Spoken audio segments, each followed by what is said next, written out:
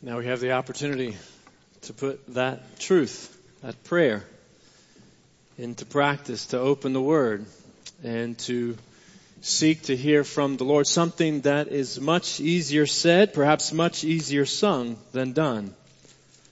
To wait on the Lord, to hear from Him. This morning we want to hear from Him. We want to hear from the Lord, and our assignment for today is Exodus chapter 30. So let me invite you to open up God's Word with me this morning to Exodus chapter 30 as we continue our trek through this portion of God's Word. We're not going to consider the whole chapter today. We're not going to read the whole chapter.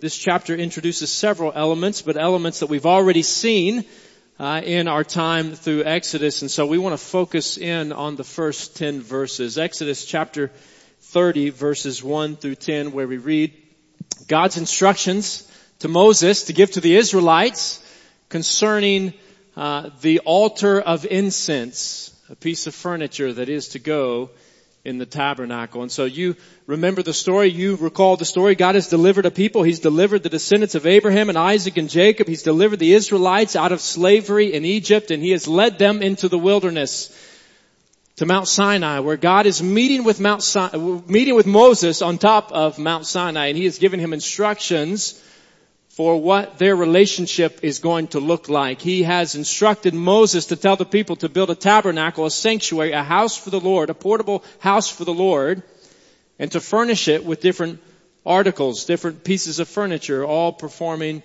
various functions in their worship. He's given instructions for the priestly ministry, and today we come to this one of the final pieces of furniture, the altar of incense. And so let me invite you to hear from the Lord. Let's hear God's Word together today. And as we do here at Meadowbrook, let me invite you to join me standing, whether in body or in spirit, for the reading of God's holy Word. Exodus chapter 30, verses 1 through 10. God says this. He says, "Make an altar of acacia wood for burning incense. It is to be square, a cubit long and a cubit wide." Remember, we said before that a cubit was about 18 inches. So about 18 inches long and 18 inches wide, and 2 cubits or 3 feet high. Its horns of one piece with it. Overlay the top and all the sides and the horns with pure gold, and make a gold molding around it. Make 2 gold rings for the altar below the molding, 2 on each of the opposite sides, to hold the poles used to carry it. Make the poles of acacia wood and overlay them with gold. Put the altar in front of the curtain that shields the ark of the covenant law before the atonement cover that is over the tablets of the covenant law, where I will meet with you. All that to say that this particular piece of furniture was to go near the curtain that separated the holy place from the most holy place. Remember, in the most holy place was the ark of the covenant, where God would dwell, where He would meet with Moses and later Aaron and the high priest to follow. Verse 7, Aaron must burn fragrant incense on the altar every morning when he tends the lamps.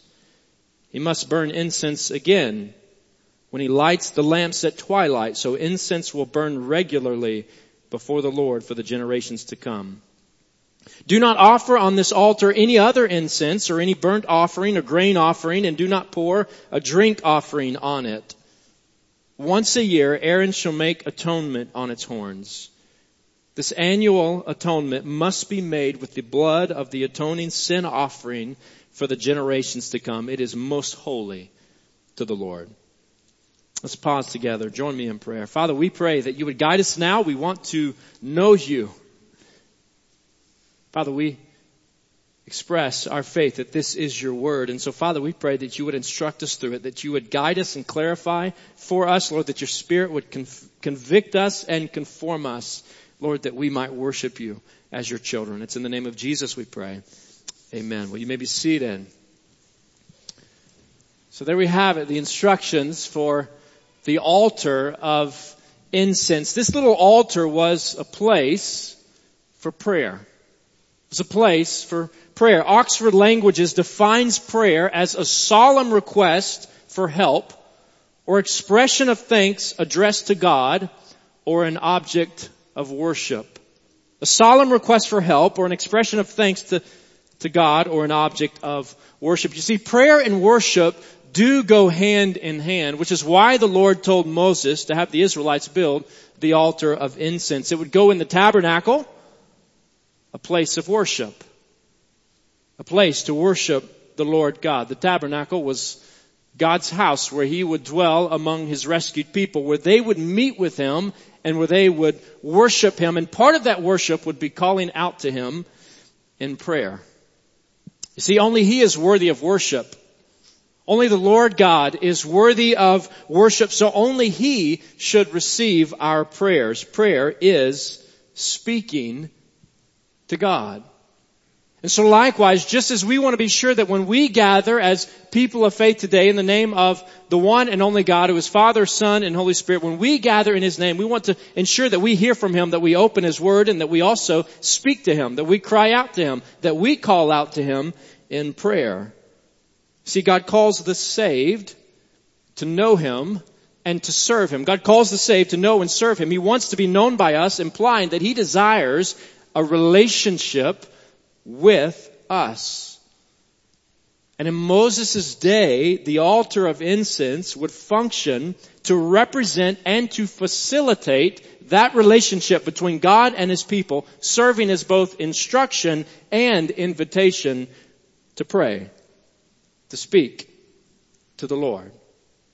And so this image of the altar helps us clarify what it may have looked like. It was a small altar. It was perhaps about the size of this pulpit. And Aaron and the priests would burn a special blend of incense. Detailed at the end of this chapter in verses 34 and following, they would burn a special blend of incense according to God's instructions on this small altar situated in the holy place, just outside the curtain, partitioning off the most holy place where the Lord dwelt. And the purpose was prayer.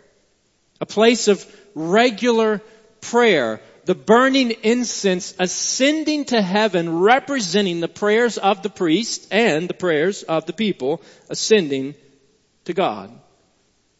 Now this chapter, our text that we read a few moments ago, Exodus chapter 30, doesn't explicitly mention prayer. It doesn't explicitly directly make that connection for us. And so we need to look elsewhere to make this connection. And the Bible is its own best interpreter, and the Bible elsewhere helps us here. In fact, David would pray in Psalm 141. He would say, I call out to you, Lord.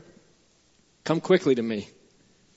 Hear me when I call to you. May my prayer be set before you like incense. May the lifting up of my hands be like the evening sacrifice. May my prayer be set before you like incense. A reference to the daily ritual in the tabernacle where the priests burned incense before the Lord. David was saying, Lord, just as you received the incense of prayer in the tent, in the temple, so also, please, Lord, receive my prayers.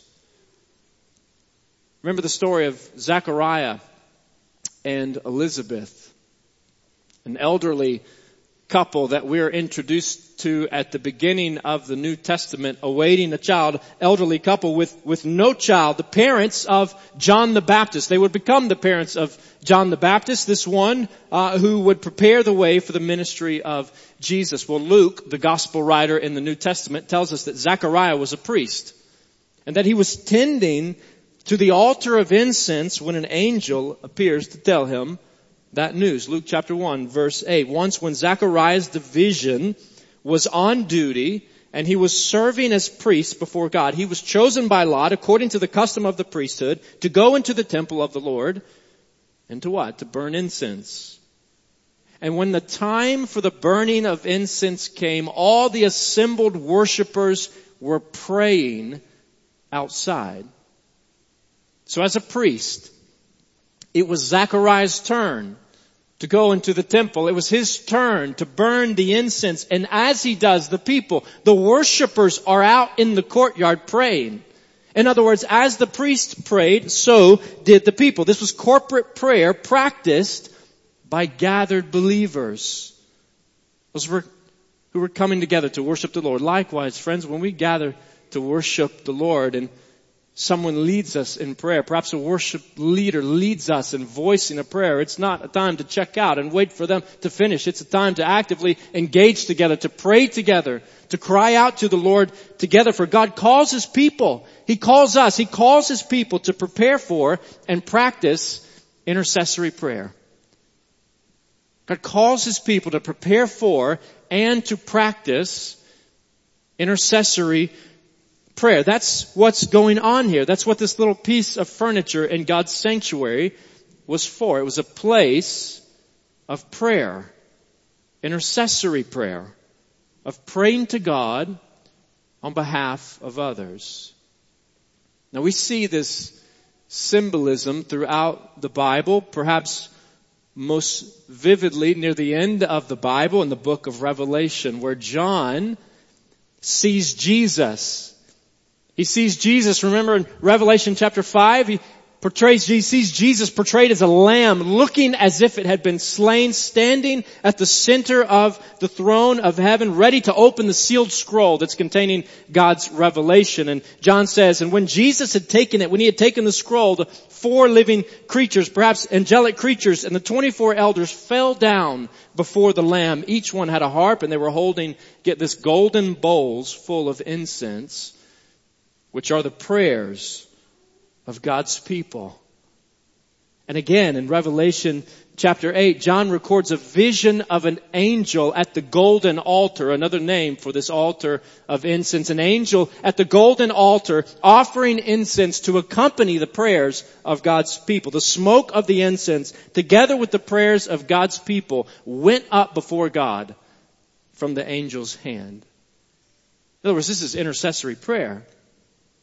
Prayers for God to act in accordance with His will and on behalf of His people. So His people are crying out, a vision of His people crying out for God to act in a way consistent with His character and in a way consistent with His plan, knowing that God is a God of justice, crying out for God to exercise justice, to carry out justice, crying out for God to display His mercy at the end of time, to gather His people to enjoy His presence forever and ever and ever, crying out for the Lord to act according to His will and according to His promises. And He does. The Lord does. And so this symbolism of incense representing the prayers of God's people spans the pages of the Scriptures, teaching us that God calls His people to prepare for and to practice intercessory prayer, individually and corporately, together, as part of our worship. And the wonderful news, church, is that God hears the prayers of His people. He hears the prayers of His people. God hears our prayers. Every single one of them. Always. God hears the prayers of His people and He responds to them. He does not ignore them. He invites them. He hears them and He answers them. I can remember, perhaps you've had this thought, but I can remember as a child particularly having this thought, how in the world can God hear my prayers and at the very same time hear Aunt Betsy's prayers and little Susie's prayers and Grandpa Jones's prayers? How can He keep all of that straight? How can He keep all of that in order? Perhaps you've wondered the same thing. Have you ever wondered if God was listening? If He heard your prayers, if He heard everything that you had to say to Him? He was. Have you ever wondered if God cared? He does. He hears the prayers of His people, and the whole reason He's instructing and inviting the Israelites to come before Him in prayer is because they are His people. People that He has called out of darkness. People that He has rescued and invited into relationship with Him, called out of bondage into relationship with God, to know Him and to serve Him. And so Moses, God says, go tell the Israelites, go tell those enslaved Israelites in Exodus chapter 6 that I will take you as my own people. You're going to be my people. And I'm going to be your God. Then you will know that I am the Lord your God who brought you out from under the yoke of the Egyptians. So God hears the prayers of His people. So who are His people? Who are God's people? God's people are those whose sins are forgiven. God's people are those whose sins are forgiven. Do you know that your sins are forgiven? Are you confident that your sins, that your wrongs, that your transgressions, that your sins are forgiven? God rescued a people. He rescued Abraham's offspring from physical slavery in Egypt, but that slavery symbolized a deeper slavery, a greater need, the need for forgiveness, the need for reconciliation with God. In other words, God didn't simply correct the injustice of human slavery, of one people oppressing another, and then call it quits. In other words, that horizontal oppression, that horizontal injustice, that horizontal sin was only a symptom of a greater problem, the problem of a broken relationship with the one who made us. No, God rescued these people to be in relationship with Him to come. He rescued them so that He might come and settle among them, that they might know Him as their God, enjoying His constant presence and His abundant provision. And so God tells them to build a sanctuary. Tells them to build a tabernacle so He can dwell among them. But if the Holy God is to dwell among them, as we've seen already, if the Holy God is to dwell among sinners, if the Almighty One is going to enter into relationship with rebels, then a sacrifice of atonement must be made to overcome the sin barrier and to satisfy God's righteous requirement left unmet by them. So once a year, the Bible says, and this is detailed in Leviticus chapter 16, once a year, but it's referenced here at the end of Exodus chapter 30, verse 10. Once a year on the Day of Atonement, a special sacrifice must be made with blood sprinkled all over the place. And one of those places being on the altar of incense, showing that only the forgiven can come before God. Only the forgiven can come before God, demonstrating that access to God through prayer is only on the basis of the blood that makes atonement for sin. Portrayed vividly, annually, on the Day of Atonement, an event you did not miss, but also practiced daily, not just annually, also daily on the bronze altar outside the tent. Exodus 29 verse 38. This is what you are to offer on the altar regularly each day. Every day. 2 lambs, a year old. Offer one in the morning and the other at twilight. A morning and an evening sacrifice every day, day after day, coinciding with the incense burned every day on this little altar. Verse 7, Aaron must burn fragrant incense on the altar every morning when he tends the lamps. He must burn incense again when he lights the lamps at twilight. So incense will burn regularly before the Lord for the generations to come. Let's not miss what's going on here. So we return to our little image of the tabernacle, the tent that was built there in the courtyard, surrounded by the courtyard and the fence. And there in the courtyard was the bronze altar, the altar of burnt offering, firmly planted. You can see that, firmly planted between the entrance to the courtyard and the tent. The presence of the Lord. Between the people and God's presence, a reminder that as sinners we can only approach God through a substitutionary sacrifice. But there within the tent was divided up into 2 rooms. And you can see there the walls of the tent. A 2-room tent, especially in the inner room, was where the Lord would dwell. In the back of the tent, this was the most holy place where the Ark of the Covenant would, but standing just outside, you can't hardly see it there in that picture, but just outside the inner room, between the bronze altar in the courtyard and the presence of God in the inner room, is the altar of incense. This little altar standing there in front of the partition, the place of prayer. The place where the attending priest would speak to God on behalf of the people. A place to come before the presence of God, having been forgiven by the blood of a sacrifice, knowing that the Lord would be listening. Friends, the Lord listens to the prayers of His children. He listens to the prayers of His people, and He doesn't just hear them. The Bible conveys that He delights in them. That He is pleased with them, that He wants to hear from us. Prayers from the forgiven please the Lord. Prayers from the forgiven. Prayers from the recipients of His grace, prayers from His children, prayers from those that are in right relationship with Him, prayers from His people please the Lord. God calls His people to prepare for and practice intercessory prayer, knowing that as they do, He will be pleased. God will be pleased. He will be honored. He will delight in the prayers of His people. Verse 7, Aaron must burn fragrant incense. Fragrant incense on the altar every morning when he tends the lambs. A sweet aroma to the Lord. A sweet aroma to the God of salvation, suggesting that the prayers and cries of God's people are a sweet aroma rising to the Lord. They please the Lord. Friend, did you know that your prayers please the Lord? That He delights in them. Believer, that He loves to hear from you.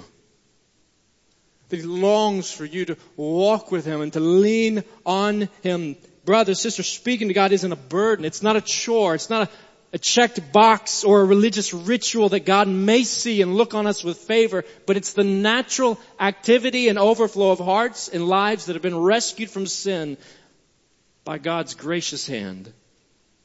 As our Father, He delights in hearing from us. And because we know that He delights in us, how could we not also delight in speaking to Him? Like a fragrant incense simmering on hot coals, rising to the Lord of heaven, are the prayers of God's people. Church, why then? Why in the world would we, the forgiven, not long to fill our days, not long to fill our time speaking to the Lord? As sinners saved by grace, how could we not rejoice always? How could we not pray continually and give thanks in all circumstances? For this is His will for us, for this is God's will for us in Christ Jesus. See, God desires and delights in hearing from us. And through the blood of Jesus that has been shed for us, He invites us to come on into the inner room, to come on before the throne of His grace through Jesus. Jesus is our permanent priest and our perfect sacrifice. Therefore, He is able to save completely those who come to God through Him.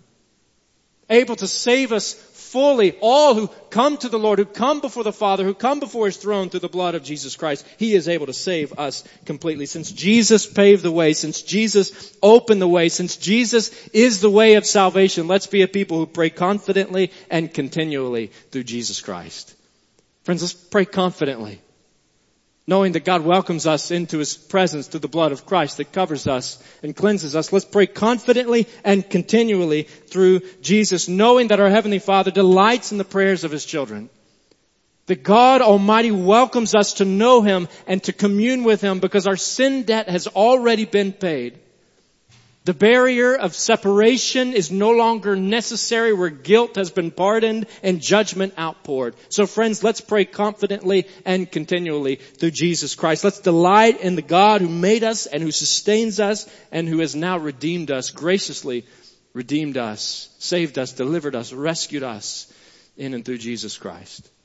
Friends, let's hear the call. Let's hear the invitation. Let's hear the privilege and the opportunity, the joy and the delight of speaking with God. And let's be a people who speak to Him. Let's speak to Him. Day by day, moment by moment, acknowledging His character, thanking Him for His provision. And it's a joy to share with you this morning that our intercessory prayer room, named after Ross and Jane Carpenter, longtime members of Meadowbrook, faithful members here that loved the Lord and served in many ways, not least of which was through a ministry of prayer, that prayer room at the end of this floor has been recently updated and refreshed. We encourage you to stop by today before you leave, to peek into that space and to utilize that space as the Lord leads you to pray. As a place of prayer, a place to pray specifically for the needs of our church family, our recent church prayer requests, a place to pray specifically for for the nations of the world, for our own nation, for the lost, for those sent out to the nations of the world. Let me encourage you to visit that space, and as the Lord leads you, to utilize time in that space to pray. And if you have questions about that and how to engage in that ministry, let me encourage you particularly to talk to Chrissy Boland, who's taken that on. But let's be a people who pray. Let's just be a people who cry out to God. Let's be a people who engage in prayer for the glory of God. Are you speaking with God? Are you talking to Him? Knowing that He hears you. Knowing that He has extended forgiveness to you through the blood of His Son, our Savior. Knowing that He delights in the prayers of His children, and acknowledging that there is one who is already praying for you right now, interceding on your behalf before the Father in heaven. Our high priest, church, is already praying for us. This is good news. Our high priest is already praying for us. Jesus is praying for us. He's praying for us now, like Aaron in the tabernacle, like Zechariah in the temple, and every priest in between. So our high priest, Jesus Christ, is in the inner room. He's alive. He's active. He's praying for our good. He's praying for our growth. He's praying for our unity. He's praying for our perseverance and faith, for our comfort, for our witness. Jesus is praying for us. Therefore, He is able to save completely those who come to God through Him, because He always lives to intercede for them. Jesus is alive and He is interceding for us. He is praying for us, and God the Father will answer the prayers of His Son. About 100 years ago lived a man named Dr. M.R. DeHaan. He was a physician in the early part of the 20th century. He was a physician during some difficult days. He was a physician during World War I. He was a physician through the Spanish flu, through the Great Depression. And he once became ill. About 100 years ago, he became severely ill. He didn't know if he was going to make it. And so he cried out to God as a man of faith. He said, God, if you save me, I will devote my life to serving you. Well, you know what? God saved him. God spared his life. And so shortly thereafter, he gave up his medical practice, and Dr. DeHaan went to seminary to prepare for ministry. After seminary, he began teaching, he began preaching, he began pastoring, not only in a local church, but he had a radio ministry that would reach thousands, that ultimately was broadcast over much of the world, and later gave rise to a ministry of which you perhaps have heard, our Daily Bread devotional guide. But listen to what Dr. DeHaan said about the tabernacle, particularly about these altars. The golden altar, or the altar of incense, and the bronze altar, or the altar of burnt offering. Listen to what he wrote. He said, at the brazen altar, aka the bronze altar, the altar in the courtyard for sacrifice, at the brazen altar, Christ died for us. He shed His blood. He reconciled us to God and made us forever secure in Him. But on the golden altar, aka the altar of incense, He lives in heaven to intercede for those for whom He has already died and who are already saved.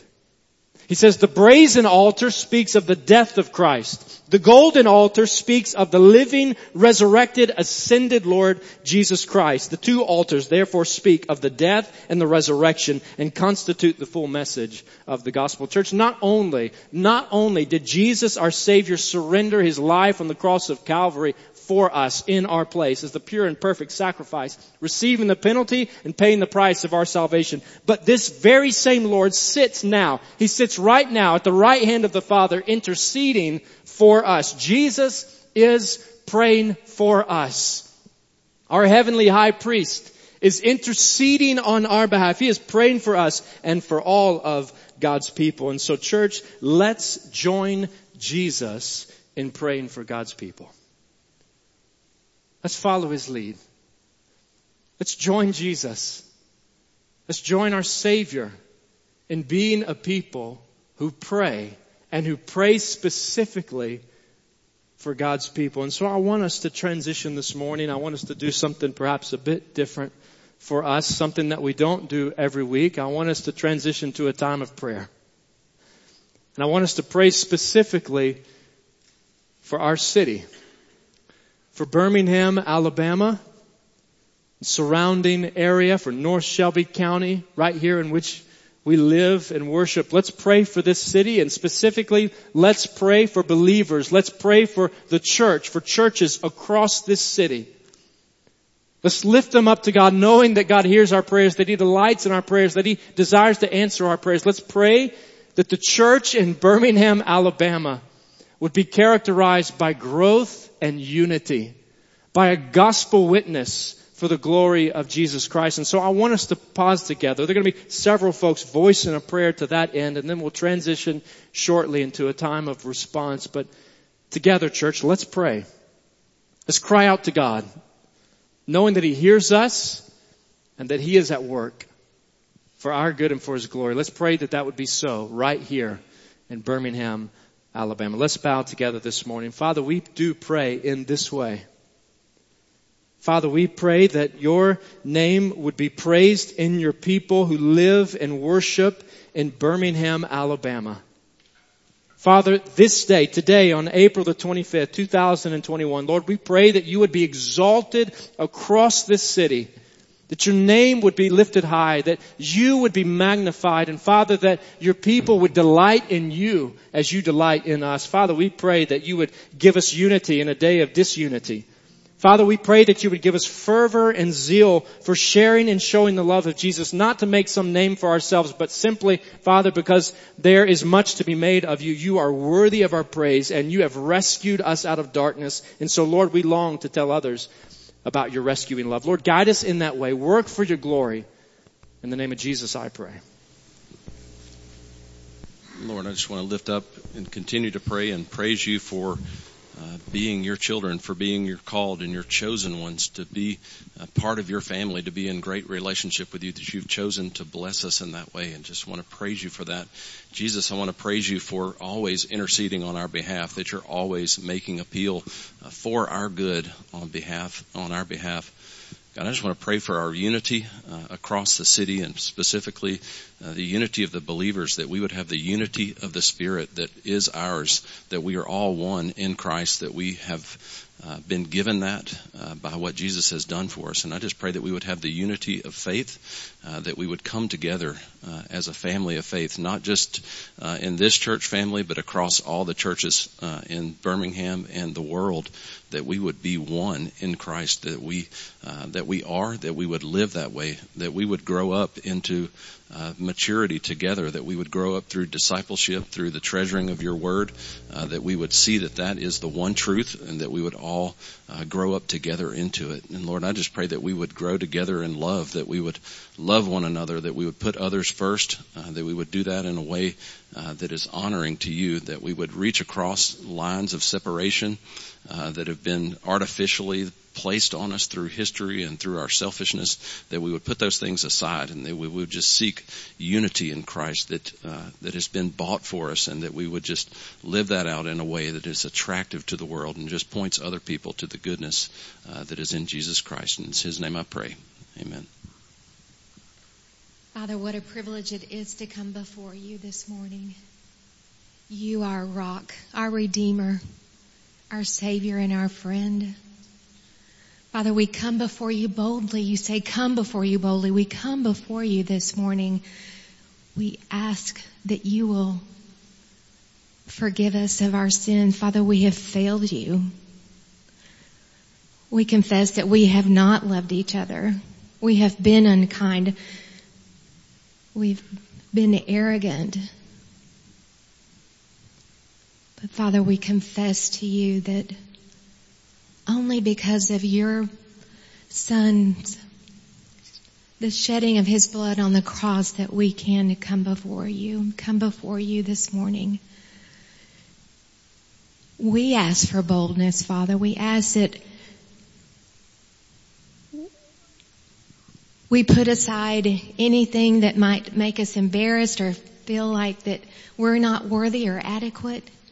You equip us. May we put ourselves aside and allow Your Holy Spirit to work through us. Father, I too pray for our precious church, our church family. I pray that You'll just continually build this church up. Thank You so much for our leaders who love You, who exemplify the love of Your Son.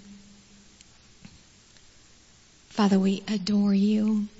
We thank you so much for this time together this morning again.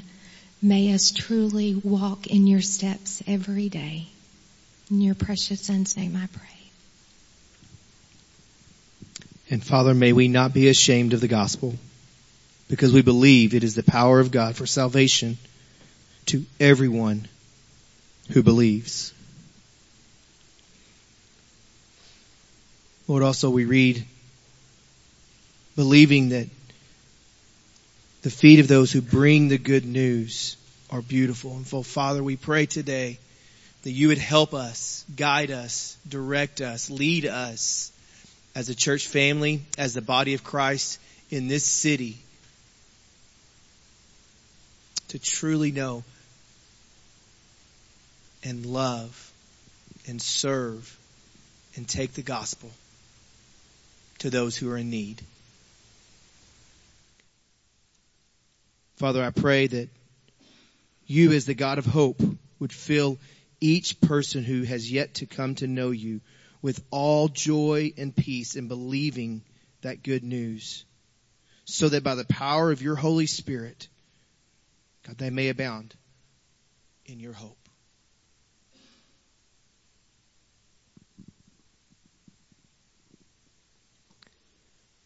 And Father, you call your people all across the world. And in this very room, you call us to respond. You call us to respond continually to who you are, to what you have done, and what you promise us in the future. So Father, open our hearts and open our minds, raise our hands and move our feet, that we might respond boldly to our need for you. Father, hear our cry now as your church in this place responds to you. In the name of Jesus Christ.